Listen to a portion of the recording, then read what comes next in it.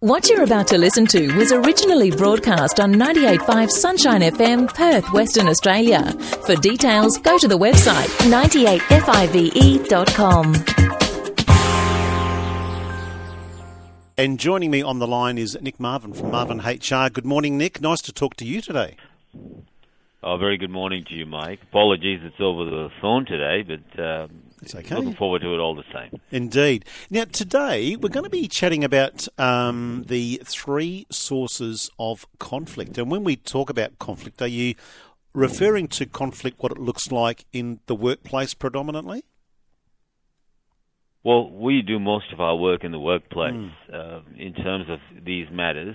However, it applies anywhere, really, whether it's in a team, whether it's at home, in a family, in any context, it applies. And something that we find is a topic that comes up a lot lately is this concept of conflict and how do we overcome it. Especially here in Australia, where we don't really love embracing conflict as much as some other European countries. Is that right? So it's quite different overseas compared to here in Australia? Oh, absolutely. You know, you look at places like France and Italy, they tend to communicate or talk about things, maybe demonstratively in some places, but at least they chat about things. Yes, and we tend to want to shy away from it. We just want to get on with the job, so to speak. Yeah, absolutely. And typically, one of the big problems, of course, is communication. And so when we break down the three sources of conflict, we're really talking about three things.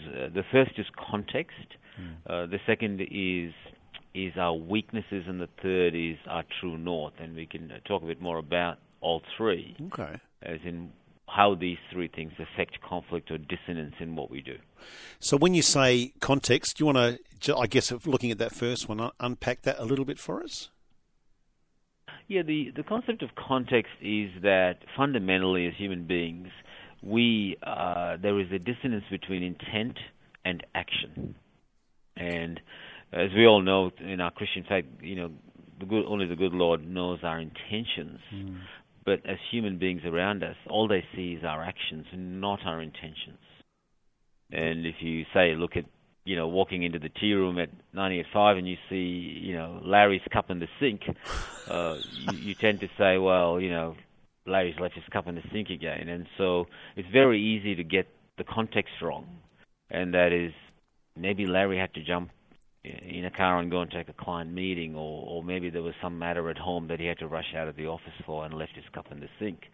But we just see the actions and go, are you kidding me, Larry? You've done it again, you know? And so this concept of context is so critical, where we have an obligation to understand intent. Otherwise, we can quite often end up judging people on their behaviors where we don't have, as humans, we don't have the full perspective. So we can often then jump to conclusions and make assumptions and be all the way down this roadway thinking we've now understood what their motives were, what their intent was. But it could be completely wrong. Absolutely. And we do that very often in traffic. You know, we overtake someone, or we go through something, or you yell at a pedestrian crossing the road slowly, and in your mind, we justify our bad behavior because we talk about our intent to ourselves. You know, and then we do that with someone else who cuts us off, and we don't give them that benefit of the doubt to say maybe they're rushing to pick up a distressed child from school.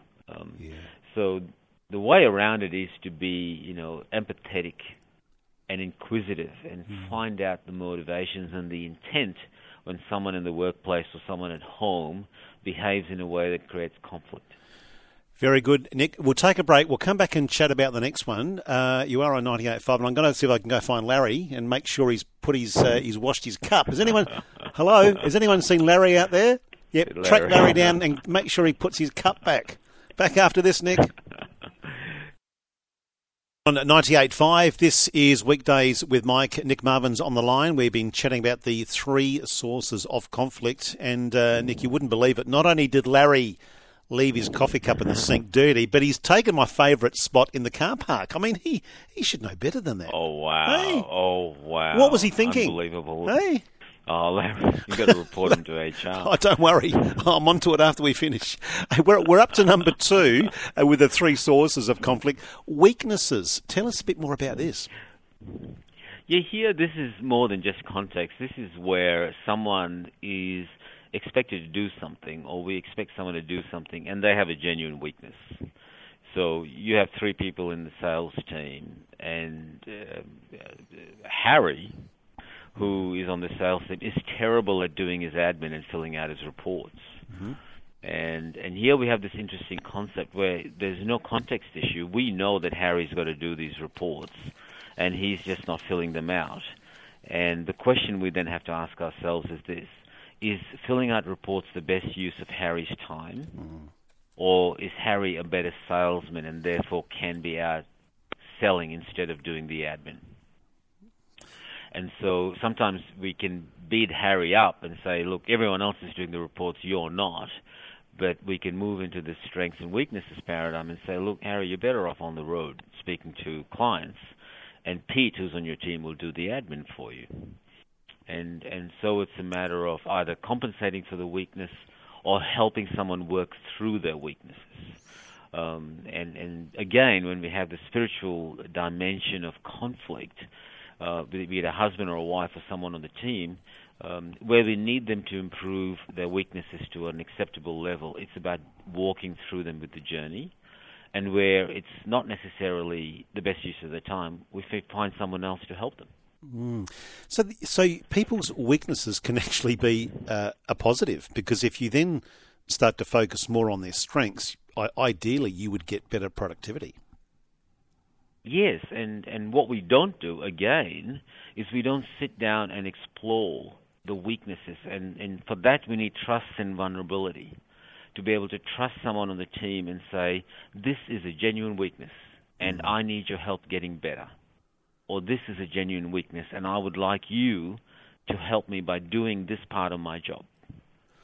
We use this great example of, we had a player when I was at the Wildcats by the name of Damian Martin, who was not a great prolific scorer, but a terrific player on defense. Mm. And rather than trying to get him to score 30 or 40 points a game, the idea was you play to your strengths as a great defensive player, and we will bring in a Bryce Cotton to score. And the idea then is to, rather than have a weakness become a source of conflict, you use this weakness as a way to get the most out of people on your team. Mm. And not only in sport, but good principles for workplaces as well, Nick.